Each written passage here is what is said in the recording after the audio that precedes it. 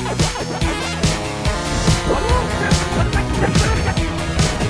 Steel. Bad Big money! Big prizes! I love it! Welcome to another episode of Retrovaniacs, the only podcast on Retrovania.net about retro gaming, hosted by the three of us. I'm Jeremy Parmentier. I'll be one of your hosts for the show. Along with me, as always, is Jeremy Gregory. Hey, Jeremy. I am also Jeremy. And Mr. Billy Holiday. I'm here, and I've got on my best singlet. This is going to be a good week for games, because I think we actually all played this one ahead of this podcast, but maybe I'm wrong. But before we get into that, by the time this show airs, E3 would have ended.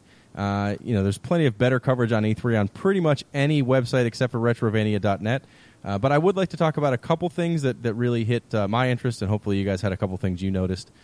For me, the first thing I noticed, aside from Nintendo's whole presentation being absolutely uninteresting, was the only thing I cared about at all in the Xbox presentation is their Rare collection. There's going to be, I don't remember how many games exactly because they showed a bunch of them all at once, but it's probably 20 to 30 games, good games across a lot of platforms. So you're going to get Battletoads, you're going to get Snake, Rattle, and Roll, Solar Jetman, all the way up to N64 releases, even some Xbox 360 releases. I think you get Banjo-Kazooie Nuts and Bolts along with the older Banjo-Kazooie games for $30. That was a great price. It's a collection of games I actually would be interested in buying. Now, I don't have an Xbox, so there's a really good chance that I still won't buy this collection, because if you add the system in, I could buy all those games individually. But it was a good-looking collection, and if by any chance I have an Xbox, there's no way I'm not getting it. I think that was probably one of the games that I was most excited for that is actually coming out this year.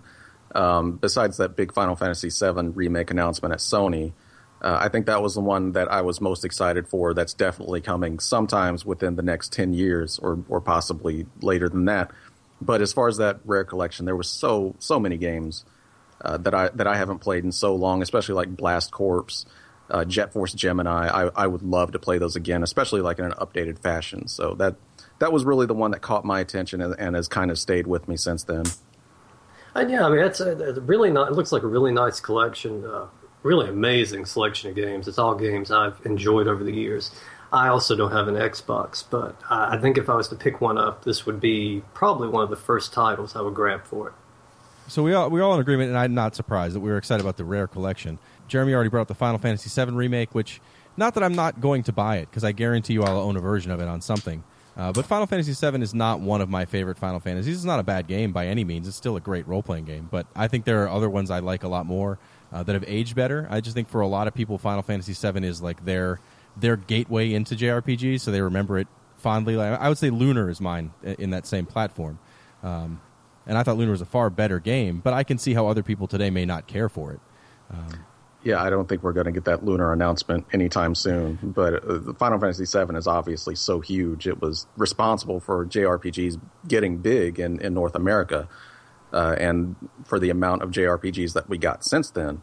So yeah, it was something that everybody was super into at the time and introduced them to what a JRPG is. So I can definitely understand why everyone is super excited about that. And everybody's just waited for it for so long. There's been so much teasing and everything like that. So to actually get that now is pretty crazy. Yeah, and I agree. It's not the best JRPG by far, and I actually probably prefer 6 over 7. But there's so many good memories associated with 7. And it's a game that when it came out, I talked my mother into letting me call into school sick 3 days in a row so I could get through it. And it's just a lot of nostalgia. And just from the brief clip, it looks like it's a lot more than just throwing a coat of paint over it, like most of these remakes. It looks pretty extensive. The PlayStation Experience that happened last December, the president of Square, I think, got on stage and basically teased everybody into thinking that the PC version of Final Fantasy VII that's going to be out soon, which is just an up-resed version of Final Fantasy VII, he kind of made that sound like it was going to be a remake. And then they showed that trailer of it just being, just the old PC version of Final Fantasy VII. So everyone was pretty butthurt over that. And for them to come out and announce that at this E3, I think just set everybody off. Well, and then to follow that up with the Shenmue announcement, that it wasn't a full announcement that it's definitely coming back, but it was hey, if you guys can fund this, they wanted $2 million in a Kickstarter, and it took less than 12 hours to hit that mark.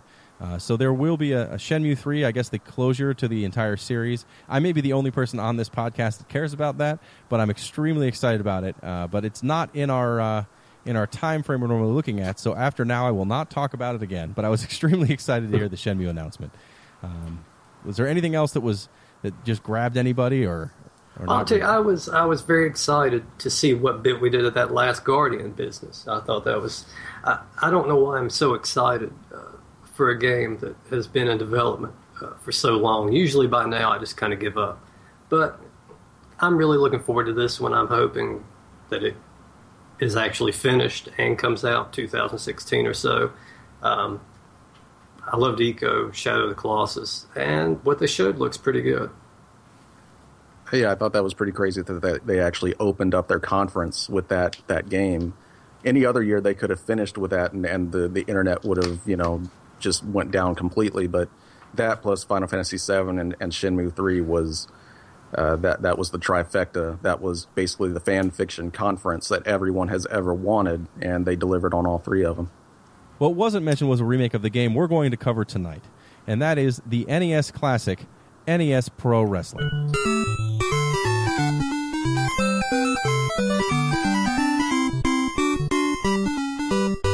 Yeah, and that's a shame. I waited for that Nintendo press conference. I was waiting for him to drop it. I was hoping at least for an amiibo or so, maybe of King Slender, but nothing. or some Smash Brothers characters to to bring them on the side along with the Wild Gunman. I mean, these are all things they could have done. If there's one thing that Nintendo conference could have done to get me excited, it would probably have been a pro wrestling remake. So we didn't get that, but we can definitely sit here and talk about it for the next hour, and maybe that will make things better. So NES Pro Wrestling for me was the first real fighting game that I had played where you could play against another person, but it actually felt like wrestling. It didn't feel like boxing. It didn't feel like like just slamming into each other for no reason. It felt like you actually, when you got next to somebody and grappled them and did some moves, it actually felt like you were doing something. It looked good. It was responsive. I don't know how well it's aged to people who have never seen it before, but for me it was hands down the best wrestling game of the time, especially on that console. Well, there wasn't much competition either. But this game, when it came out, and for several years after, I don't think there was really another solid wrestling title for me personally until the Super Nintendo rolled around. But this one, it had your nice big characters. You had a full crowd, which was something that you didn't see in any of the other wrestling games. You had your announcers in the background. You even had a cameraman roaming around ringside. This was a pretty groundbreaking title at the time, and for me too, it was the first kind of one-on-one, any kind of fighting game I had played. And I'm going to tell you, still to this day, still one of my favorites. See, I don't think I have quite the nostalgia for this game that you guys have. I always enjoyed playing it. Oh, I'm sorry. I was just going to say what a shame that was. I know. I'm sorry, but I always enjoyed it. This was the game that all the kids around my neighborhood actually had. But as for me, I never rented it. I never owned it. But whenever I went over to their houses, I always enjoyed playing it. It was always super fun to just sit down and really the only versus game that was worth a damn, especially back in the early NES days. So that was my kind of memory of pro wrestling, and it's been about since then that I actually played it. So I didn't really know what I was going to get coming into it, this old now. Well, for me, this is the first of the games we've reviewed that I actually did play a good deal of as a kid. So I'm actually interested to see if my nostalgia is going to overpower me. I was hoping that it wouldn't, but I can't think of anything negative to say about this game. But at the same time, I have a 3-year-old, and he was watching me play for a few minutes, and he lost interest within 10 seconds and walked out of the room. So perhaps my nostalgia is way too high to make this a valid review. But we're not here to do reviews, so I think we're good there. Yeah, and by those same standards, you couldn't count my review either. But like you said, we're not here for reviews. We're just here to kind of state of our opinion on whether or not it's really held up. And I really think it has. I had a lot of fun playing it. It's a game I still, not just for the podcast, but I play on occasion, anyhow, on my own free time.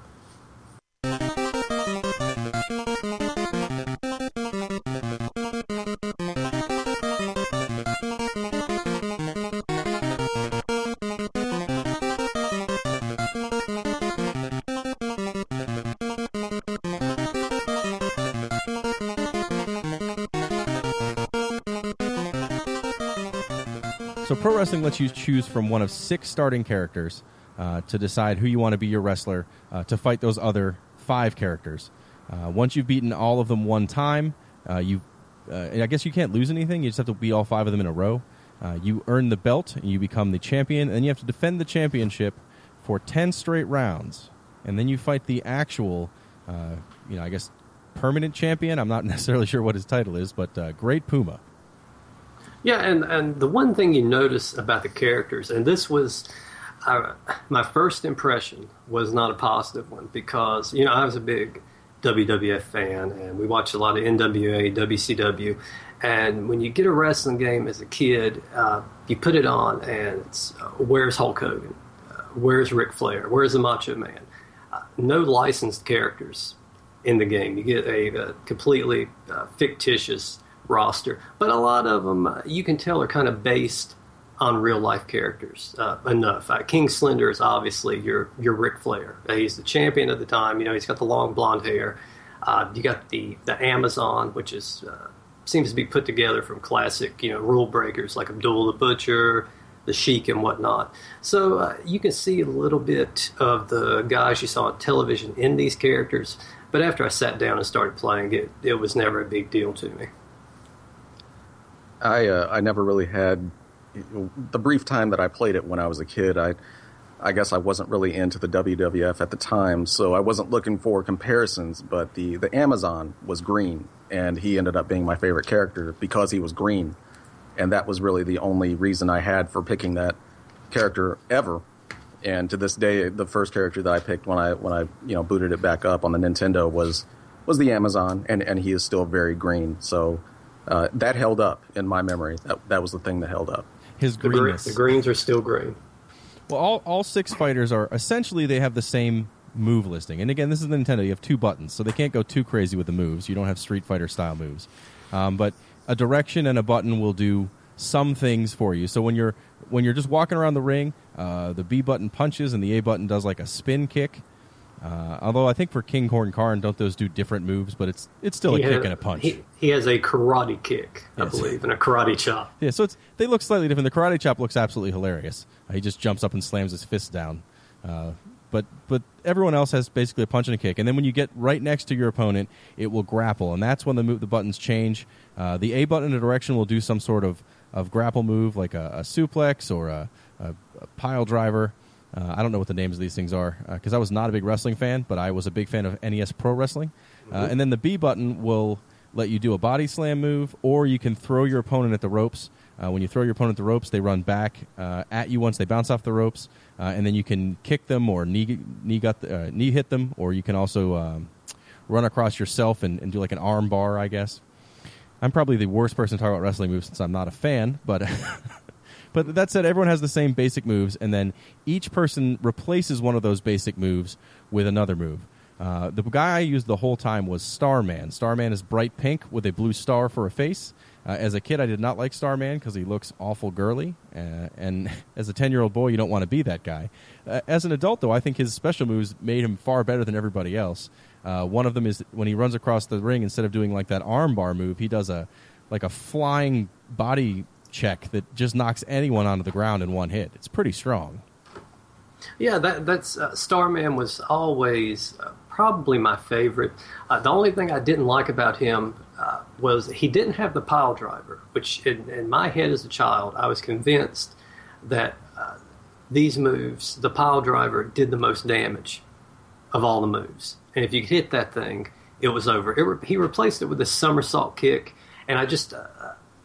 No, please don't take any offense, but for all the wrestling fans that are probably screaming at you right now, that arm bar is a clothesline. See, I wanted to put you. it out there. I was hoping I'd get a correction. It's okay. And I got a little pro tip. If you want to get down and dirty a little bit, if you go all the way to the top of the screen, double tapping will make your own character start running, and you can bounce off the ropes and come through with one of the moves. For some reason, if you go all the way to the top, the computer will get stuck at the top, and you can just continually hit them with that clothesline all you want. I may or may not have utilized that, but it's there for you if you want to. Oh, that's That's bullshit. I wish I knew that. I only ever got 3 people past defending your championship. I only beat like 3 people ever. So after that, I would just get demolished by everyone. So I kind of wish I knew that at this point. Well, once you start defending the title, it seems like it's fairly easy until you get to that title defense against the Giant Panther. And that's when the game says the fun and games are over. It's enough. You've got your wins in. Now you're going to have to earn them. And I found then they actually start to dodge that a little bit, and they also start to dodge the kick, which I went in an effort to try to play this thing all the way through to the end. I abandoned my favorite Starman, and I went for the cheapest one, which is King Corn Karn. Because that kick, I think, has just a tad bit more range, and I would just continually kick, pile driver, and then most of the time go for the pin. But you got to adopt to some cheaper techniques when you move up. I'll go ahead and say, and anybody that's beat the Great Puma knows that you're going to have to get a count-out victory. And I had to rely on the count-out for a lot of those title defenses. Yeah, I was actually going to ask you what you think about that as far as like this game. Coming back to this game, I had forgotten just how much victory relies on you actually getting a count-out on people. And it's not... It seems like there's just you have to rely on that to get a reliable win for the most part. You really do, and I would say maybe it diminishes a little bit of the fun of it, that it's not, a contest in the ring, trying to pull off these moves, trying to wear them down so you can pull off the bigger moves like the suplex and the pile driver, which this is something that wasn't adopted into another wrestling game for a while, is you had to wear down your opponent to pull off some of the bigger moves, which I thought was a really nice touch. What made that terrible on this game, terrible in some ways, but compared to later games especially, is there is no life bar. The only way you can tell how beat up an opponent is how long it takes him to recover, which is realistic, I suppose, but as someone who was used to games with life bars, or at least like a different color change or something when someone's really hurt, it was kind of hard to get used to that again. Yeah, and that's one of the problems with it, especially in the moving up the title defenses, where they take far more damage before they can be pinned, and you really don't. It seems like, especially those last few title defenses, you can really only take a few hits, and no matter how much you beat the computer down, you're still not able to pull off those bigger moves. And with moves like the suplex, if you try that on an opponent that's not weakened enough, he's going to reverse it and hit you with one himself. And that's when usually, one suplex and it's just about over, that alarm sound starts going off, and that means that your character is within danger of being pinned. Sorry. Yeah, it's only your main character that does, and I was going to say, I wish that alarm sound. You get 2 alarm sounds. You get one that when you're kind of getting beat up, it'll do the alarm sound, and then when you're down on your last whatever, you get a more dramatic alarm sound, and you can be beat at any time. And I wish those alarm sounds would have come up for playing against the computer. That would have made it so much easier to know when I could actually go for the pin.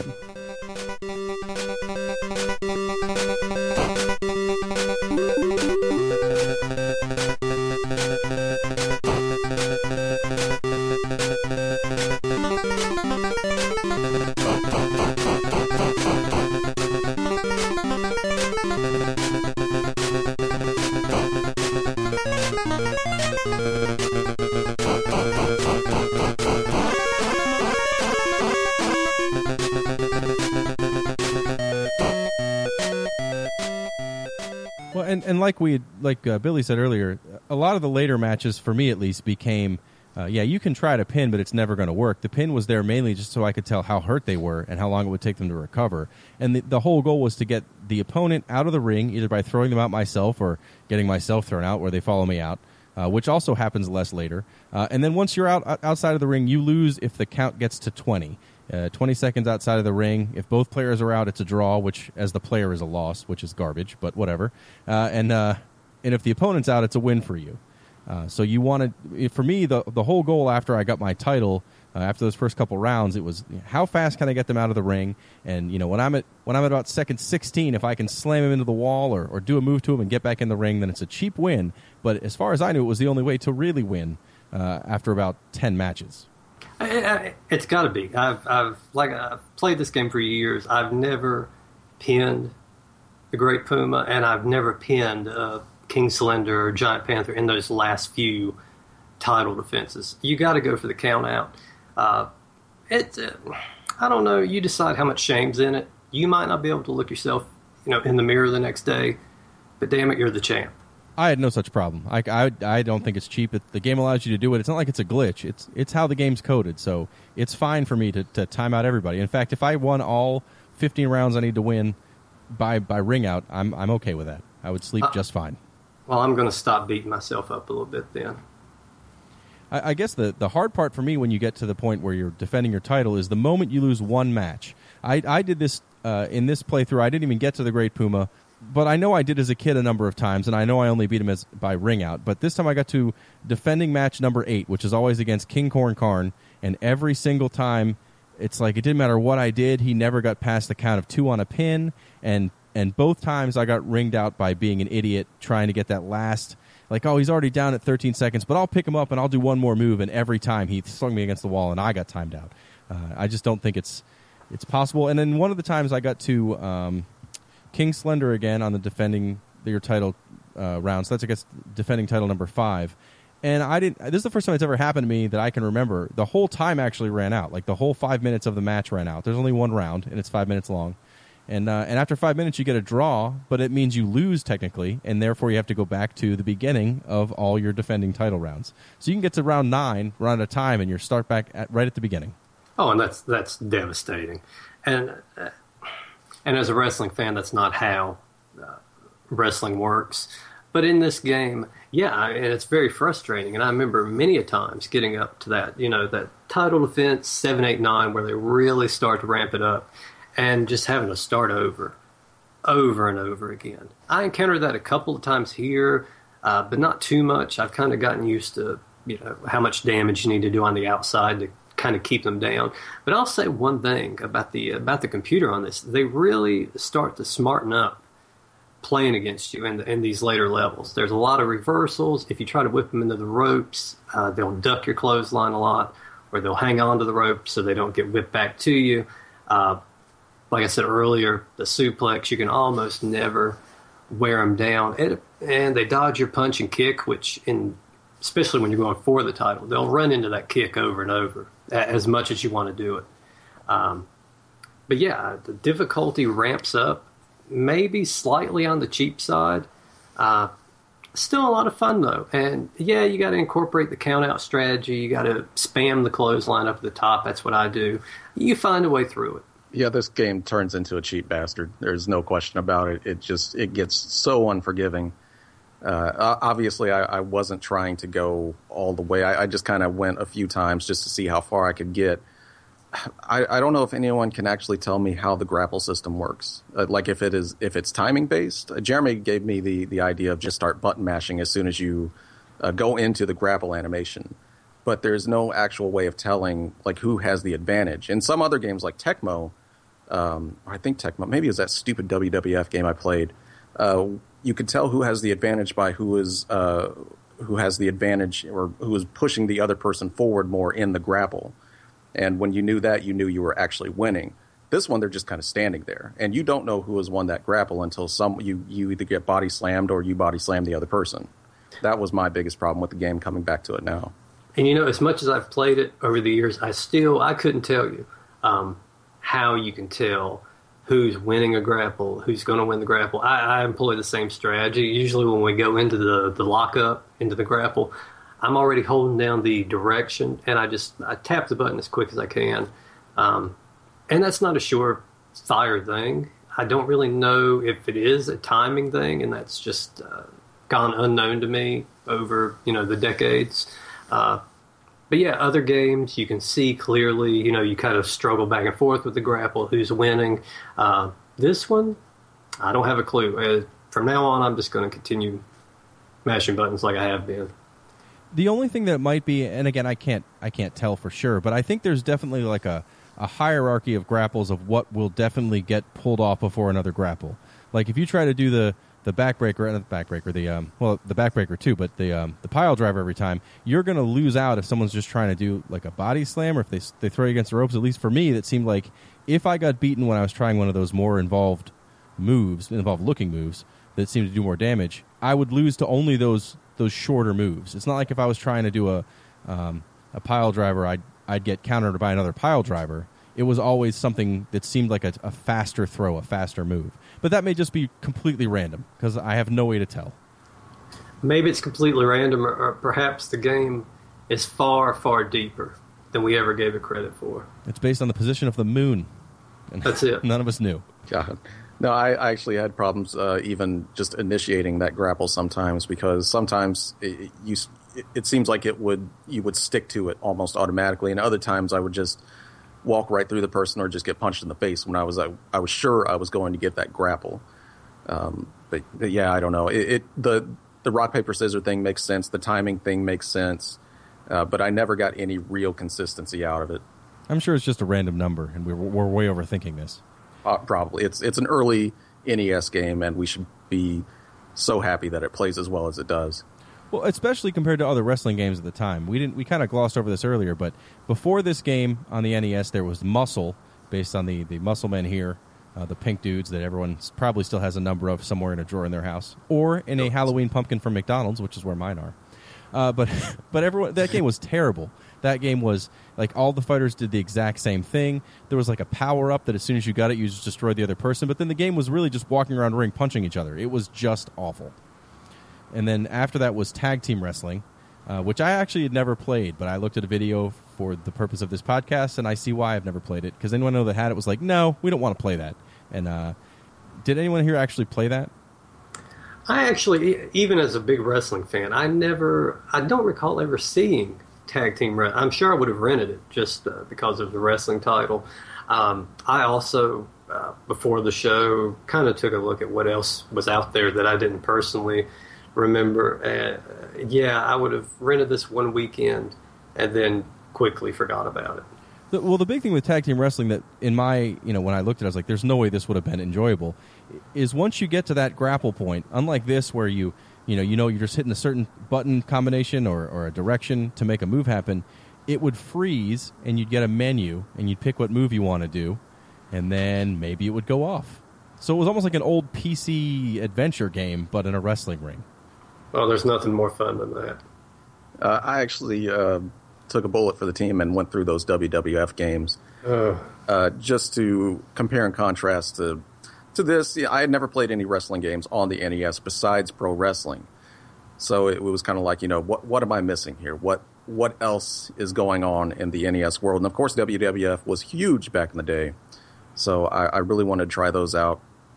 And they're unplayable. They're absolutely unplayable. They are terrible. They are some of the worst wrestling games or games I've ever played. You can't really do anything with those games. I can attest to that. It's 100% true. And as a child, I already had pro wrestling. And I had said before, the one thing was I wish maybe it had some of the people I watched on TV. And I finally got it. I mean, here's, I think it was WWF WrestleMania. And here's Hulk Hogan on the box. It's everything I wanted. You look at the roster, you got Hulk Hogan, Andre the Giant, so forth. And then the game starts up. It looks awful. It plays awful. And, by the end of that weekend, I was happily back on pro wrestling.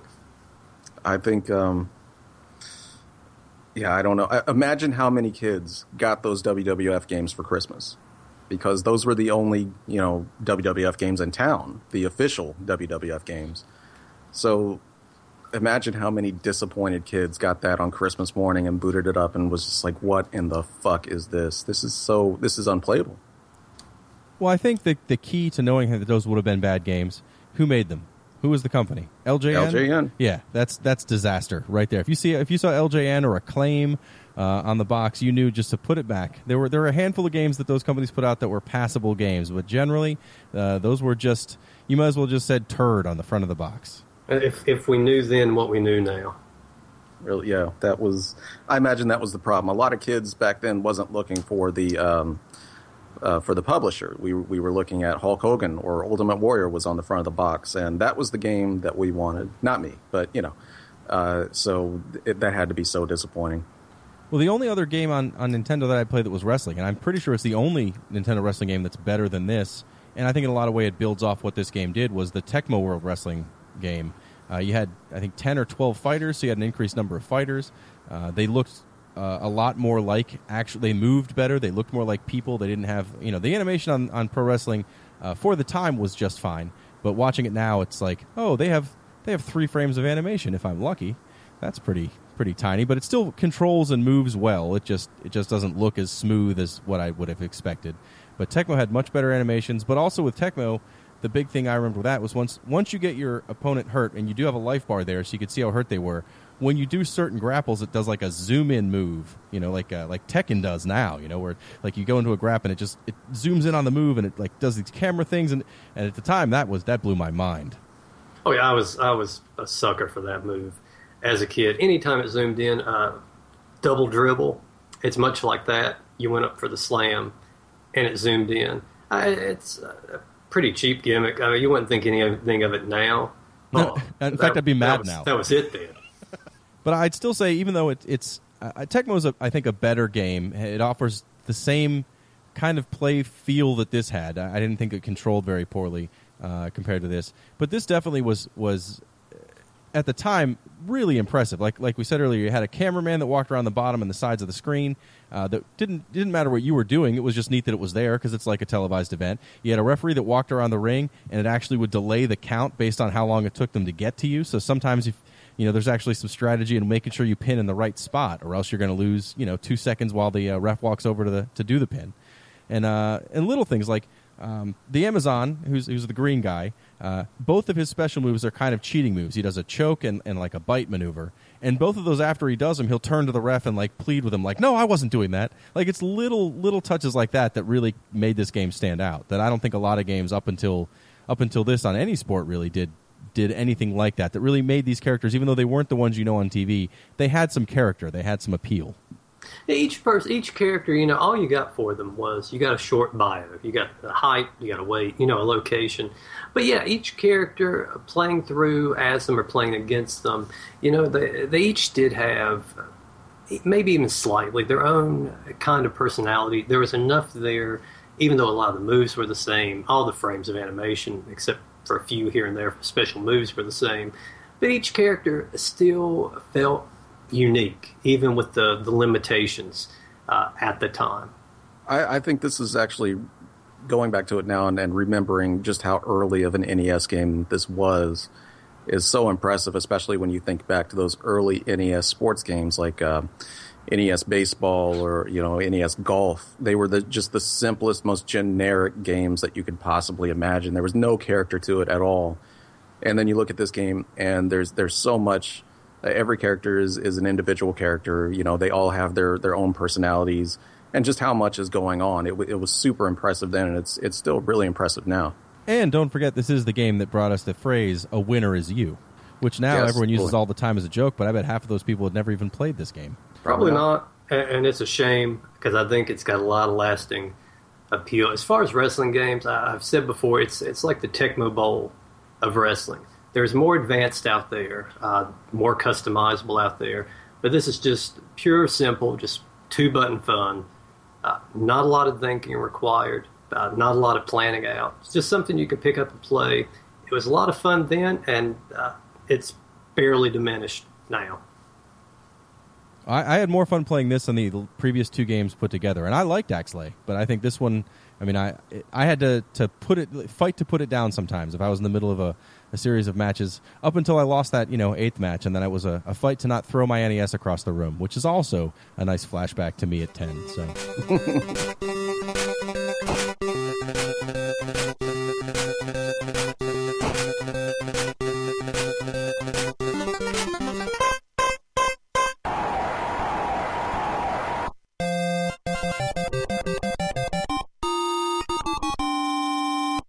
Last week we had our first listener question, which was amazing because we've never given out a way to actually get us any questions. So unsurprisingly, this week there is not a second listener question other than, I didn't know you had a podcast, which isn't really a question. But what I did want to talk about is this week was also the summer Steam sale.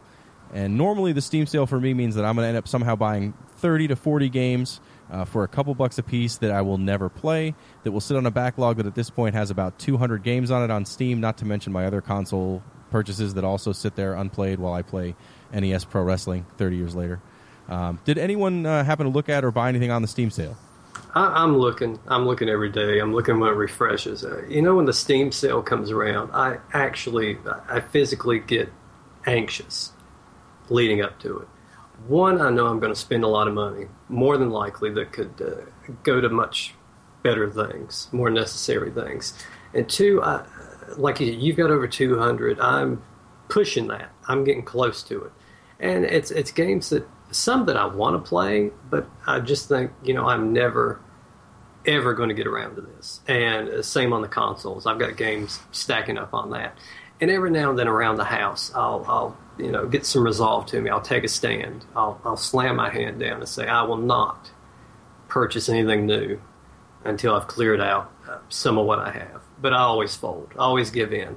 I haven't bought anything on Steam. I've bought a lot of old games on GOG.com. Also had a summer sale, and I've purchased some old stuff off there. A lot of old PC games, Seventh Guest, 11th Hour, Redneck Rampage, and I wanted to purchase Myst. I didn't know there were so many versions of it. I went with Real Myst Masterpiece Edition, which I'm going, the longer the title, the fancier the game.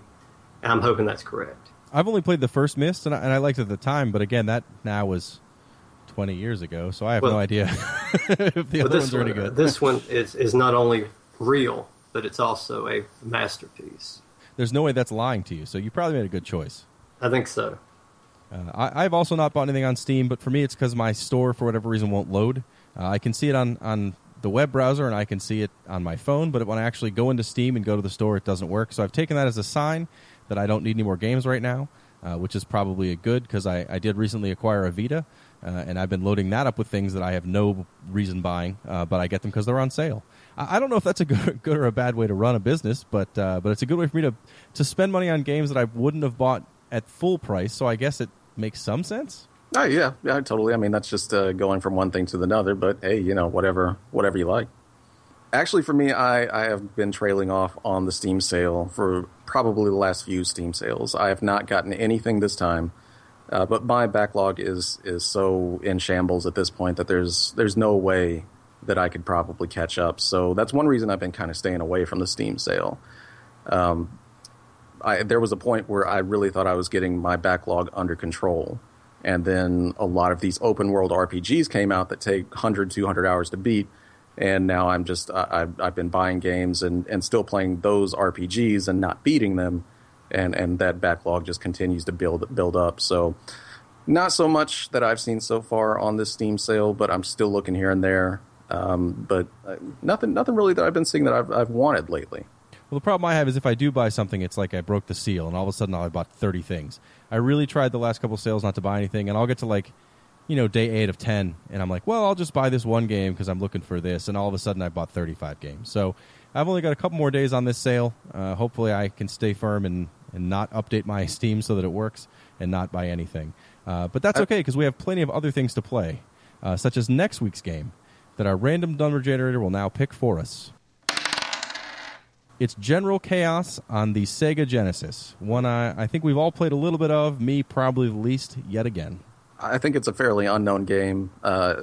It was always available to rent at my video store, always. It was never actually, I'm pretty sure if I looked at the computer for my video game store back at the time, or my video store, I would just be the only person that ever rented that game. And I've never actually talked to anybody that played it. So I think it could be interesting for us to check it out and definitely come back to now because I have not played it since back then. Yeah, and I don't have a lot of strong memories about it one way or the other, good or bad. I know I rented it on a couple of occasions. So I'm looking forward. It's something, hopefully, once I get in there, I'll be kind of familiar with it. Maybe it'll hold up, maybe it won't. We'll see. But until then, you could probably follow us on Twitter. We're at Retrovaniacs. You could check us out on Facebook at Retrovania on Facebook. And then our actual website, retrovania.net, has pretty regular updates. We have some videos. We got some articles. What's been on there lately? Well, today we just put up Billy's latest video. It is a retro memories style video, which is just kind of a video of us remembering some of the memories that we had back when we played these games. And this video is about him basically ruining an entire family when he microwaved the hamster in Maniac Mansion on the NES. And also every Monday we have a video review, which is a good 4 or 5 minutes of just an old game that we enjoyed playing back in the day. And then on Fridays we usually have an actual written article. So definitely come over to retrovania.net and check it out. So that gives you some stuff to do until next time. Otherwise, thank you for listening. We did get another iTunes review. Billy, who was the iTunes review from this time? Oh, it was none other than friend of the show, Raging Pot Roast. Had very good things to say. And that makes a whopping 2 reviews, which is actually 2 more than I expected to get on episode 3 of a podcast. So please, if you like the show, go to iTunes, give us a review. It helps us get some visibility, but it also just makes us feel good inside. And don't you want to help us feel good inside? I know I certainly do. Thank you for listening, and we'll see you in 2 weeks with General Chaos.